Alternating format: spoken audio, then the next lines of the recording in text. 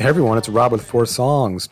I usually start these things with some pleasantries about how to follow me on Twitter or how to subscribe to this podcast, but none of that this time because we're going to get right to it.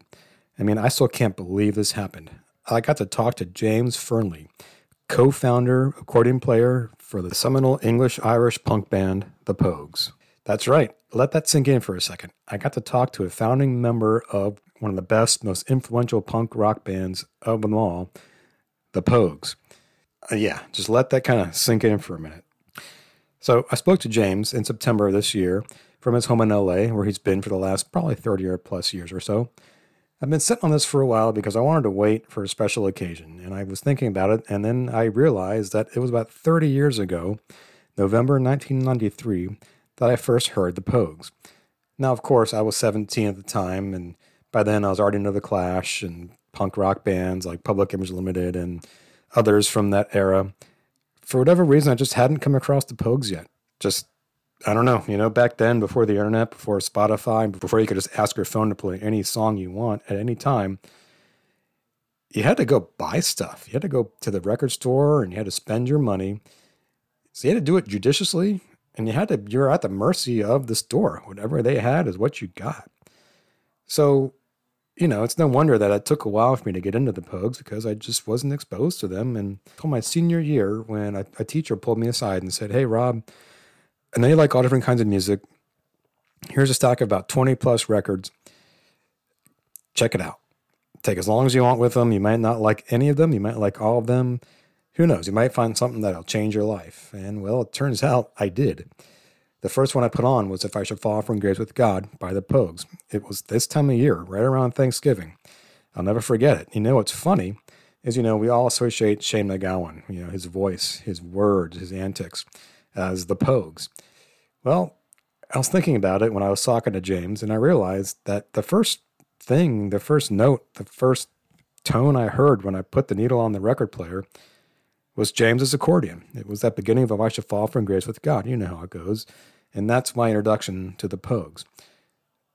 And I don't know what it was, because at that point in time, like that, I wasn't steeped in Irish history. Even though my mom's side is Irish, we didn't grow up singing traditional songs or even learning that much about the past. But something just felt at home when I put it on. It was a feeling that I don't know if I've ever really had before listening to a new album. That's why it's such a great honor to have James on the show. Now, of course, we talk about the Pogues. How could you not? But we also talk about James's new band, the Walker Roaders. And, of course, the Walker Roaders had the misfortune of releasing their first record right before the pandemic, August 2019. The Walker Roaders album, it's brilliant. It's got some Pogue-sounding stuff. But, what's interesting about the Walker Roaders is that in addition to James Fearnley, we've also got Ted Hutt from Flogging Molly and Mark Orrell from the Dropkick Murphys. So we're talking about an Irish punk supergroup. We talk about 3 songs from the album: Lord Randall's Bastard Son, Old Tar Road to Sligo, and Turned Out Nice Again. And then we wrap things up with a spirited conversation about the band's latest single, which came out a couple years ago, Smokestack Lightning, which is a Howlin' Wolf cover. This interview is pretty wide-ranging. We talk a ton about the Pogues, of course, Shane McGowan, and the lessons he drew from songwriting, that just being around people like Shane and Philip Chevron and Jem Finer, of course. Joe Strummer, gosh, yeah. But we also talk about how James's own songwriting has evolved. This is a doozy, folks. You're not going to miss it. So sit back, relax, and boy, it's just such an honor to welcome James Fearnley to Four Songs. Thank you so much, James, for joining me today. As I said, it's a true honor, and like many millions out there, I'm a huge Pogues fan. So just to have you on here is just it's an honor for me. So thank you. Thank you very much. Yeah. So, I started this podcast about 3.5 years ago, right as the pandemic was really starting, and right after you released the Walker Roaders' first album back in late 2019. So it's kind of a dumb question, but now that we're coming out of things, how have you the last few years? What's it been like as for both personally and Well, it's been a bit. Obviously, it's been a bit of bit of stop and start, or hurry up and wait sort of thing. There's a few factors I think involved with all that. My age being one of them. Mostly, it was the pandemic, I'd say, because we'd had quite a good head of steam, I think, with a few sort of obstacles or things that would let the steam out anyway, to do with the management primarily, and also financing for the actual record. And then it was Ted's manager, who's sadly not with us anymore. He died just over a year ago, I think. A guy called Sandy Roberton, who'd done producing way back till the middle of the 70s and maybe before that. So he helped us out with his record label, and he was the one that got the promotion stuff going for us. And then he died. So we're in a little bit of a limbo still with a record label. Shouldn't be too difficult to figure out. It's Ted was particularly close with Sandy Robertson, and so was Brad, who plays bass with us. Sandy was also Brad's manager, because Brad's also a record producer himself. So it's like a family member having gone away, and that's been a bit difficult. Then with the pandemic and so on and so forth, we did one Zoom kind of gig at the Gold Diggers in Los Angeles. Mhm. And so now it's just like back to it, but not as if you stopped at a certain level. You kind of dip down, and then you have to sort of not start from scratch so much. And also the scratch that we started from, we've got a story there, with myself having played the accordion with the Pogues, and Ted having been one of the founder members of Flogging Molly, and Mark, being a integral part multi-instrumentalist with Dropkick Murphys. So that's how I started from scratch. We've spent the summer writing songs, the three of us, to put another record together, hopefully sooner than later.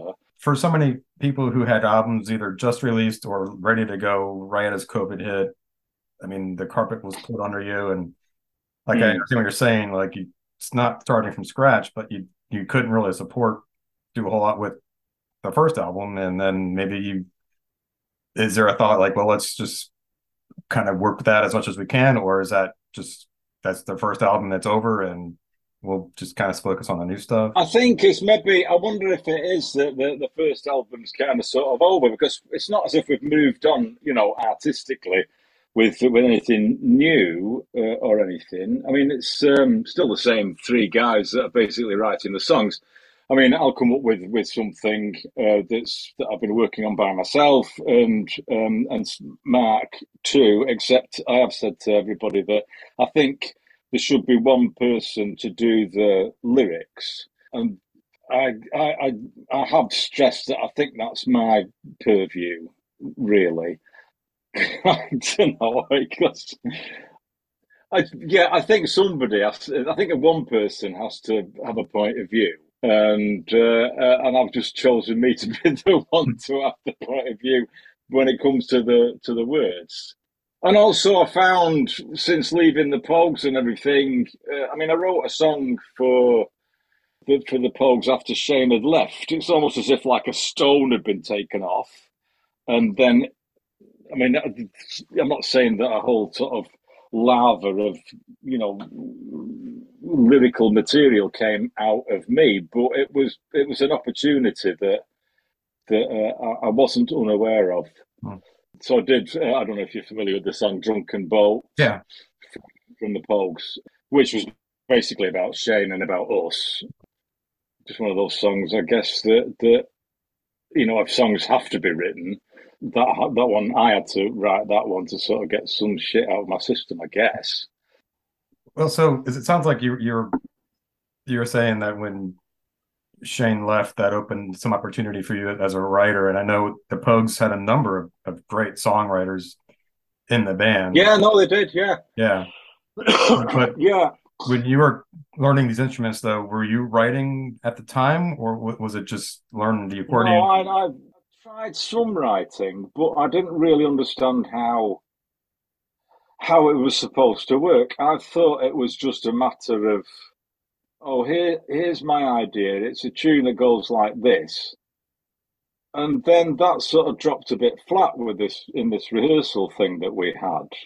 I was a bit naive about music making. I suppose I came from if it's a discipline or not, I don't really know, but it was just making shit up off the top of your head. That's what I did pretty much all the time through school. I just jammed because it was the late 60s, early 70s sort of thing, and that's what people did. They just made shit up.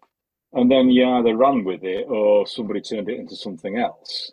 So I didn't have those chops that I know Jem Finer has, and Shane certainly had. Was there's a point to making tunes up, and you have to be able to tell a story. So just coming up with a tune just because it's a tune isn't enough in this context anyway to for it to make any other sense. Meaning for it to make sense unless you make it into a story that you're actually trying to take somebody from here and then move them to here, and they will have had an experience of that transition in the space of 3 or 4 minutes or whatever.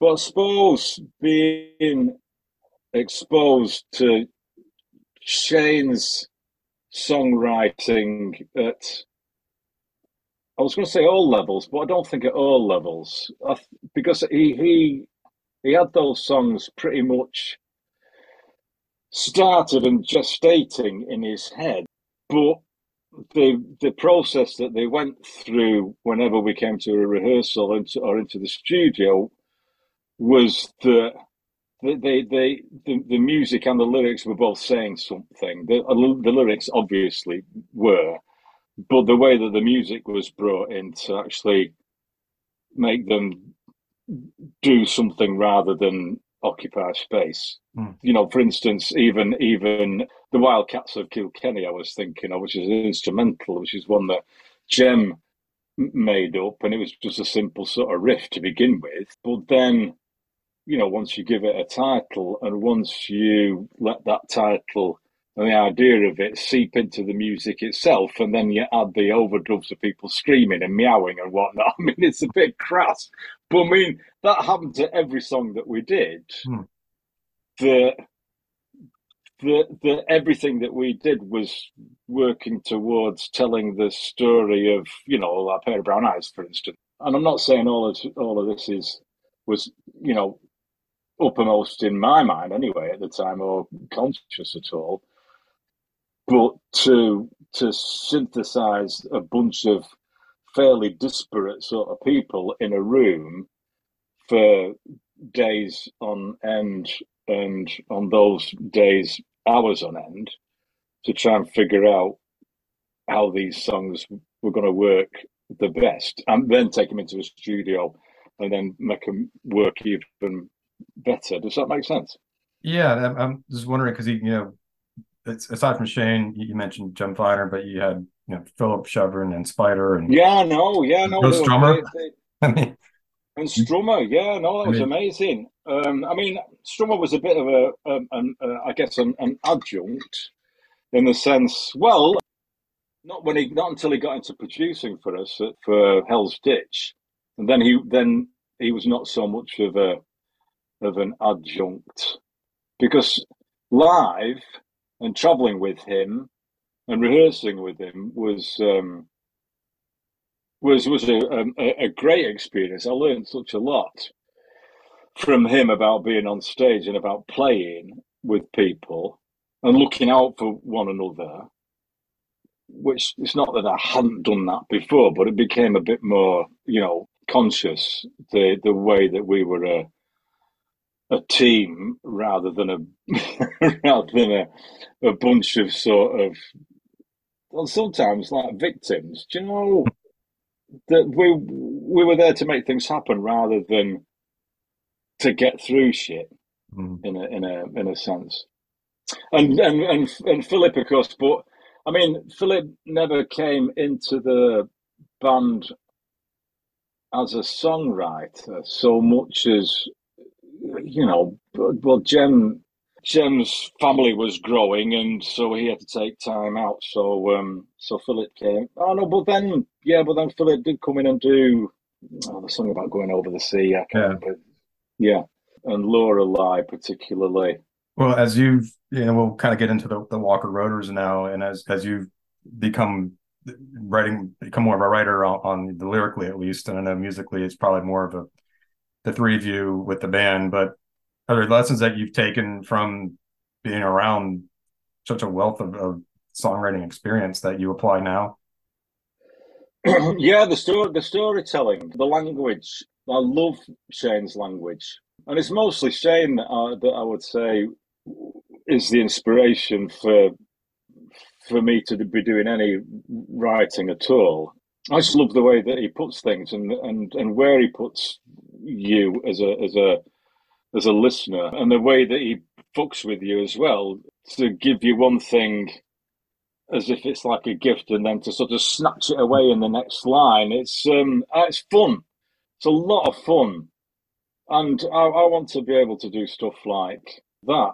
I do consider myself a bit of a whippersnapper. I mean, I've been so lucky to have lived and worked with someone like Shane, of that talent and that mischievousness and orneriness and whatever else Shane was. I want some of those attitudes to come out in what I write as well, as long as they're sort of true to I think, what sort of person I think I am as well. From I rather prided myself on being a bit of a scamp sometimes. Yeah, I like the scampishness, but I also like the way that we're all on this sort of rock hurtling out into a never-ending universe, and who the fuck knows what's going to happen next, Right. and Yeah. well, let's just all at least hold one another's hands from on occasion, just to say, we can get through this, and I don't know, yeah, and fuck the twats who are trying to fuck it up for us. So, Yeah. Well, so we'll talk about the Walker Roaders, and as we mentioned at the outset, you released your first record, and we'll talk about three songs from that record, plus your latest single, which came out a couple of years ago, the How Long Will Smokestack Lightning. And yeah. I mean, obviously it's a different makeup, different band. Does the writing process, is it more of a collaborative than it was in the Pogues, or was it? Oh yeah. I mean, yes. When it comes to lyrics, no, because as I've said earlier on, that I do feel selfish like this, but I think it's important somehow that one voice is the one that, voice in the metaphorical sense, that you have. There's the one character, or the one narrator, I would say, maybe in the middle of it. So I do all the lyrics myself, and then Mark and Ted and myself, knock things around, whatever ideas that we've had, to see which ones will fit together, which ones, and then some of them don't, or then, and Ted's like a sort of landscape painter, in a sense, that he'll take these elements and he'll make a picture out of what me and Mark, and also Ted, will bring into a canvas, as it were. It's not, just a lot of doodles, but it becomes like, it's got a vanishing point, and it's got perspective, and it's got height and width, and a kind of a structure that's not there just by bringing a load of tunes together. That's the storytelling part as well, musically. I think Ted's really good at that. I'm just thinking of songs like "Will You Go, Lassie Go," which obviously I've listened to loads because we recorded it, but it seems to be always something new to hear that Ted's doing with the production of it, and with it being in-house as well. That it's part of the whole creative process of the thing. It's not, we've got these songs, hey, famous producer person, can you make sense of them? They're being made sense of right from the beginning. Right. So it's the whole process is from day one right the way through to you. I mean, that's a privilege. That Yeah. is. It's very rare. I've never come across that to have your producer right there. And Well, let's start with Lord Randall's Bastard Son, which I think kicks off the record. But I mean, to me, this is probably the most Poguesy song on the yeah, record. I guess. Well, it's got Pogue's references in it. There's where the last verse is Christ, what the hell's that over there? And that's from Down in the Ground Where the Dead Men Go that Shane wrote about the Irish famine and the ghosts that haunt Ireland still. I had fun with pulling in all sorts of lyrically anyway, pulling in references from well, Bob Dylan was the not the biggest inspiration because it's still Lord Randall is the ballad about the guy coming home from his girlfriend and he's found out that he's poisoned. Yeah. But then Dylan takes the poisoning thing to another level by saying it's every fucking thing out there is poisoning you. I'm not saying I'm making it any better, the idea, but my idea was to have Lord Randall come back and it's not only has he been poisoned metaphorically, but also the person he's coming back to is the one that's responsible for it all.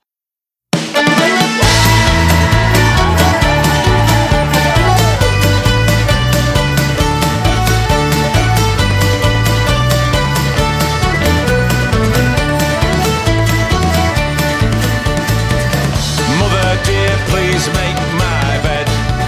I'm in so need to rest my head. Lock all the windows, doors and gates. In a couple of hours it'll be too late. Shutter up our old homestead. By as good as a chance I am not dead. Where have you been, my blue-eyed one? You've been gone the whole night long. And here you come in back at dawn, my son. Come inside. So that was fun to come across that, and then to draw in, the rhyme of the ancient mariner, and even a couple of lines from London Callings in there. Anything that's apocalyptic, I just threw it all in, and then and then made it rhyme. That was what I did. Yeah. Yeah, it's a fun one. I mean, you can tell right from the start. I almost kind of thought it was the son from the lover. They had like and like the son was coming back, but it sounds like this is Lord Randall survived, and I guess that's where you talk about he's not dead. Yeah, Hey, all right, I never even thought of that. Yeah, no, but it's the mum that's turned the tables on him. She's the one that I don't know why she would be the one that was going to like stick the knife in and twist it. yeah, Why would mums do that? But I just thought it was funny. yeah, To, just when you think that you're safe, no, right. sorry, you're not. You're It's not. like that. You said the Shane McGowan thing. You go one way, and then he takes it. No, that's true. Well, thanks very much. That's very flattering. A ragged sky, fields where 1,000 corpses lie, where men are born to drill and die. The high put low, the low put high. Demented choirs of wailing kids, snapped in half like cedar twigs, where all life's a lottery, slinging ropes round the old tree. They'll break us just like crockery. It's the ride of the Valkyrie. So you say, my blue-eyed one, that's where you've been the whole night long. And here you come in back at dawn, my son. Come inside. Just a lot of fun to get words like Valkyrie and crockery to rhyme Yeah, was great. And it was Mark's tune thing that got it going. It's just really rollicking. It's yeah, such a great tune. yeah. I mean, to me, it kind of has that. Has the Pogues melody, the verse, but the chorus is very much like Dropkick Murphys and Flogging Molly, that just very anthemic, like drinking. We're gonna, Yeah, all right, yeah, and yeah. just it does have that the merging of the influence and then the ones who are influenced by you all, and the ending of the song just what's who's over there who's sitting in the chair, and then wait a minute, sounds like everybody's like what. Been you the whole time? Just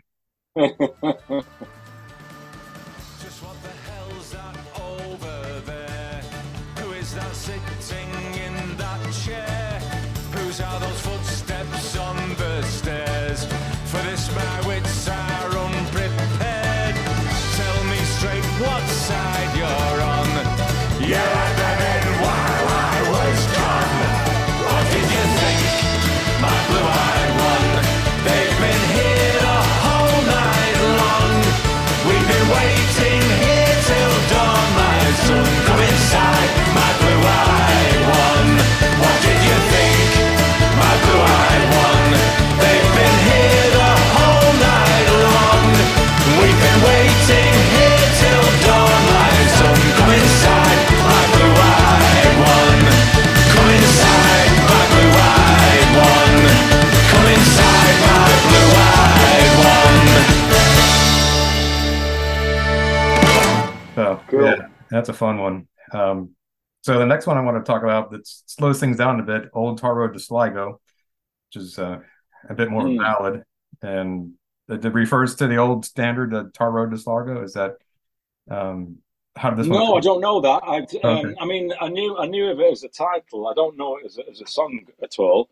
But I got it into my head that it'd be a good idea to try and rhyme anything with the word "go" at the end. So Sligo was a word that rhymed with Winnebago and Yeah. ego, Chicago. Chicago. So I thought it's just like a challenge that I gave myself. It sounds frivolous, but I don't care. So, but then, as the song gets going with the rhyming sort of challenge, then sort of things started to come up. You're like, so with the Winnebago thing, I remember when the Pogues toured the United States, that Daryl Hunt, who sadly died just over a year ago, and I'm missing a lot, he told me about when he travelled from San Diego to New Orleans, and that's actually in the lyric, or used to be in the lyric. He travelled with a guy called Charlie McLennan, who was our road manager at the time, and he'd rented a Winnebago to get from most of the gigs, but particularly this one from San Diego to New Orleans. And Daryl travelled with him in the front seat of this Winnebago to go across America on it. And not that there's any particular story attached to it, but just the whole image of one of us being with the road manager, and the road manager had blue eyes. There's always blue eyes everywhere, and and how romantic that was, and the stuff that he would have seen, the landscapes and all that kind of thing.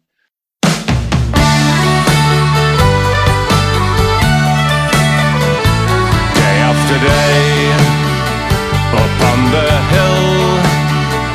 Is that your voice I hear there singing in the wires? Is that your shadow down by the mill? When the winter sun sets all the trees on fire. And did you hear the curlew cry? Always the same monotonous refrain. And did the larks rise into the sky the day you disappeared to find your lost domain? Take me, please, wherever you go, down the old tar road to Sligo. And the blue-eyed one in the lyrics is McGowan, of course, because I associate him with, somebody who's, well, with Streams of Whiskey. When I first heard that, I got so enthused about drinking, and I wanted to drink the way that Shane could drink, and just bowl along and just go after everything. I found that song really exciting. And I think some of that I wanted to come into the Old Tower Road to Sligo was wherever you're going to go, then can you take me with you? Because what you're doing is really exciting. and I wish that I could do what you do. You called me round to help you pack, but then you're left with just a match to light your fag. I looked up and you were gone. Where did you go to now, my blue-eyed one? Take me, please, wherever you go. Ahora llévame contigo. In the front seat of your Winnebago, with me at in Arcadia Eagle. It would have been great to have been a poet at one time, but it's safer to be a lyric writer than it is to be a poet. There's fewer stakes, if you know what I mean. Somehow, I think a lot of people would say though, like a song like "Turn Up Nice Again." I mean, it's poetic, and I think there's a lot of imagery in there, and the way it yeah. starts the kids and kings and queens, and what's going on with on this one, "Turn Up Nice Again." Well, it's a bit soppy English kind of thing. I mean, I've stolen from a poet who I adore called Philip Larkin, but he's a poet who's just fucking got it somehow, because he writes about England in a way that really sort of affects me. And so, name the kids after kings and queens is a lift from Philip Larkin.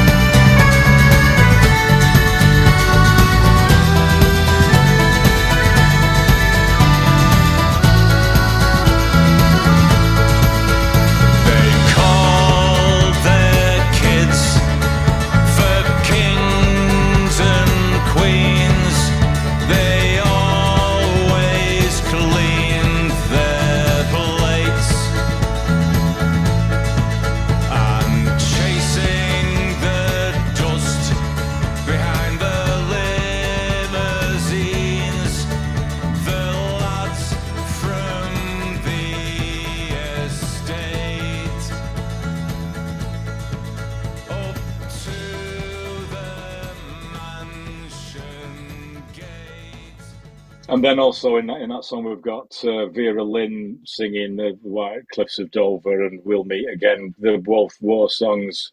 So there's that kind of pride in England that, and I guess around the time that the Brexit thing was happening, that the pride in England is something that I can't deny, but I don't really have to approve of it. Mm-hmm. The way that it's manifested itself in votes like the Brexit, and also how the politicians played that Brexit thing as well. My mum and dad lived through the fucking war, and they turned out to be fucking nice people, by and large. Mm. No, I shouldn't say by and large. They were nice. They were nice people. And how they managed that after going through those deprivations and everything, I don't really know, but they did.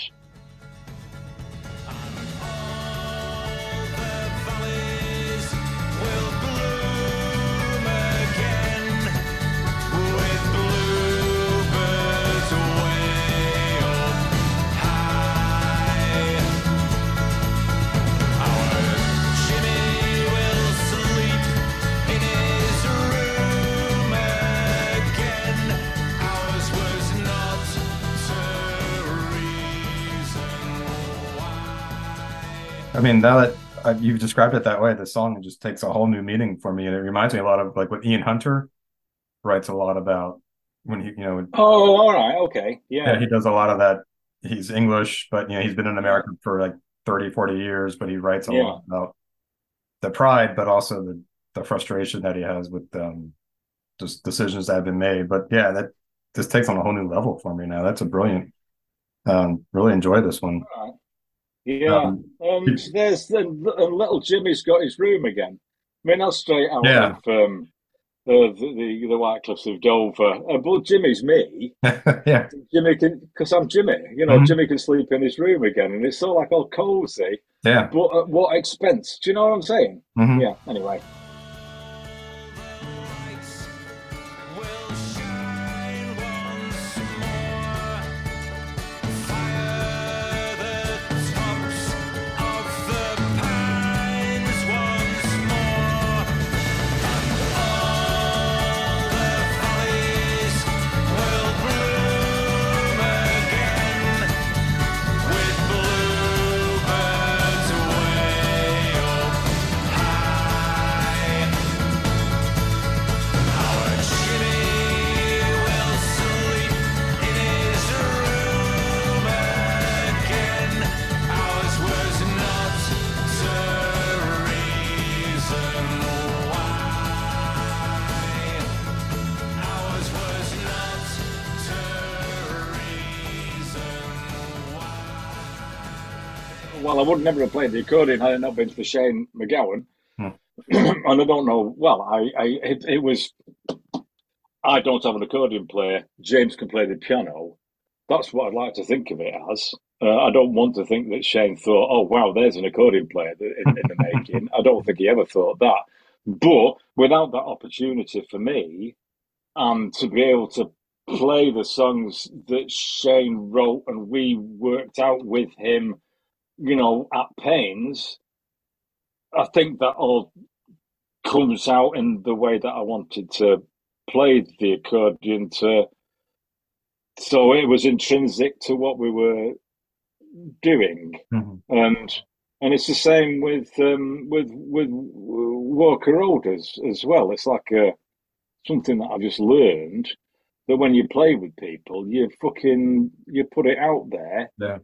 and your heart's on your sleeve, really. And that's what I mean. Yeah, just my experience. That's all, I always wanted to do that. You've got your mates with you, so you're safe largely. But then you have to play everything that you have to play. You've got to be with your feet right on the lip. And so you can come back and be with your mates, and you're like, phew, got over that one, all right. And it's a dance, Yeah. I think. Yeah. Well, it's a good segue to the last song, and I appreciate your time this afternoon, James. But Smokestack Lightning, which is the one cover. But yeah. How that came together. I read the story on your website. It sounds just like an amazing story how this all came to be. But if you can just kind of talk from your perspective. Oh, all right. Well, it came through. We've talked about Sandy Robertson already, who's very intrinsic to the hearts of most of us in the band, but particularly Ted and Brad. But he had a dream that we covered it. So Ted took him at his dream word and thought, well, let's have a go at doing it. At the time, I thought, what a stupid idea that is. It's so away from anything that. So what's scary about it is that you give a white guy a guitar, and they're gonna play fucking blues straight away, and it's like, oh, all right, fine. It's an idiom, and it's something that everybody knows the structure of how African American music went from the first days and before of rock and roll. The one chord, and then the four chord, and then the one, and then the five, and all, it seems to me, or most of rock and roll music is that conversation between, here's your statement in one, here's your repeat statement, but it's in a different context because it's the number four chord, and then you're back to the one to say, but this is what I meant in the first place, and then number five comes in and says, yeah, but what about this? That has been the kind of friction in song structure that's permeated pretty much everything since blues and since African Americans first came to be forced into this culture, the white culture anyway. So my discomfort with it was that here's a white guy with an accent like mine doing blues who will never ever have an experience like Howlin' Wolf. Uncomfortable, yeah, that's fucking weird to do something like that. But when I found lyrics by the Mississippi Sheiks, who had worked with Howlin' Wolf back in, or I don't know if he'd worked with, but Howlin' Wolf had seen them play back in 1929 and 1930 or something. Wow. And when I found out where Smokestack Lightning, the inspiration for it came from, I found it turning into a story that affected me a lot, which is the cremation of my mum. When she died in 1991, I wanted a place where I could get into this story. And it's not about a train. It's about, for me, it was about a crematorium. So it's about losing somebody. And where you find them on the cooling floor, to me, was the actual remains of the ashes of my mum dying.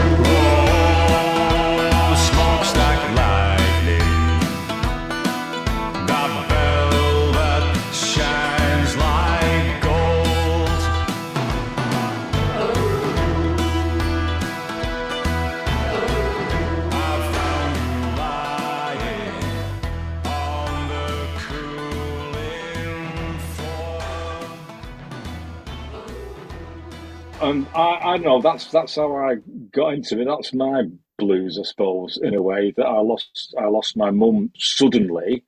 She had a brain hemorrhage when she was 66 years old, and it hurt my family big time, and for a long time. And Smokestack Lightning was for me anyway, one of the ways that I could process this even years afterwards. It was a great gift for me that Sandy Robertson came up with and that Ted went along with.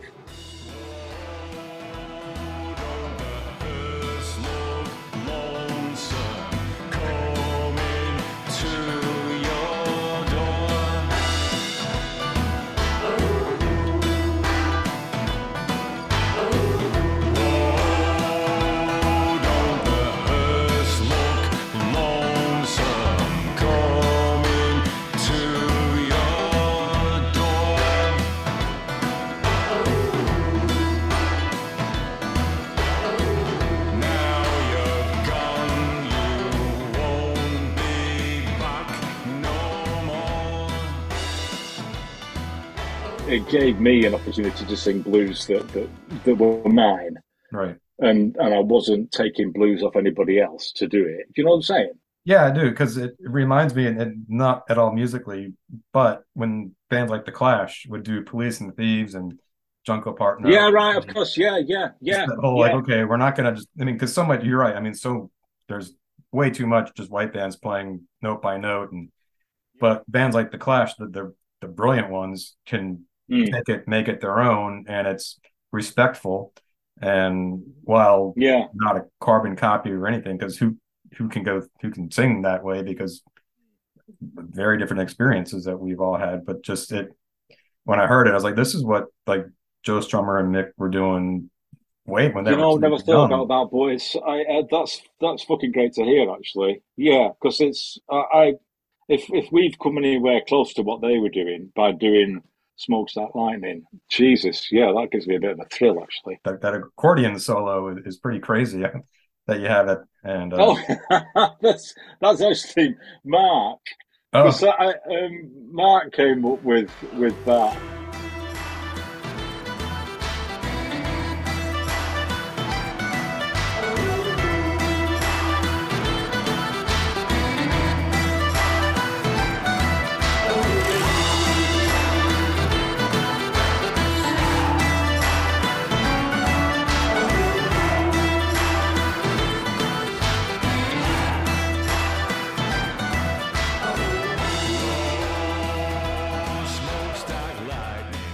I appreciate so much your time tonight, James. And so what's the future hold? You're working on new music and Yeah, well, well, summer we've been like meeting maybe sometimes twice a week around at Mark's apartment and going over stuff. We've got a Scottish song. We've got a song about singing. We've got a song about Maggie May, and that's set in a municipal gardens in Oldham, England.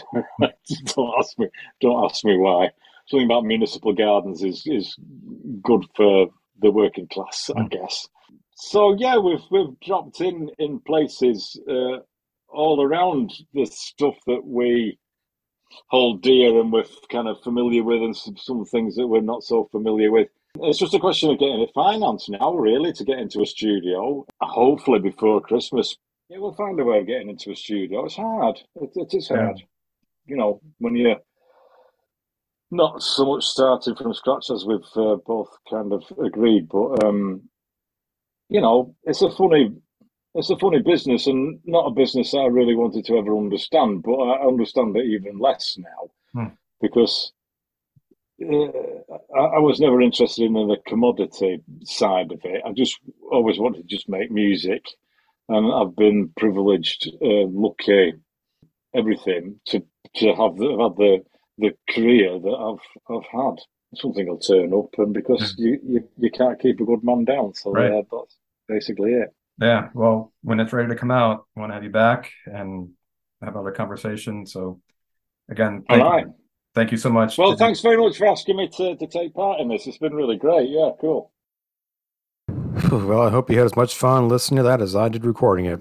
What an honor it was to have James on the show, and who knows, if I never do this again, I can say I talked to James Fearnley of the Pogues.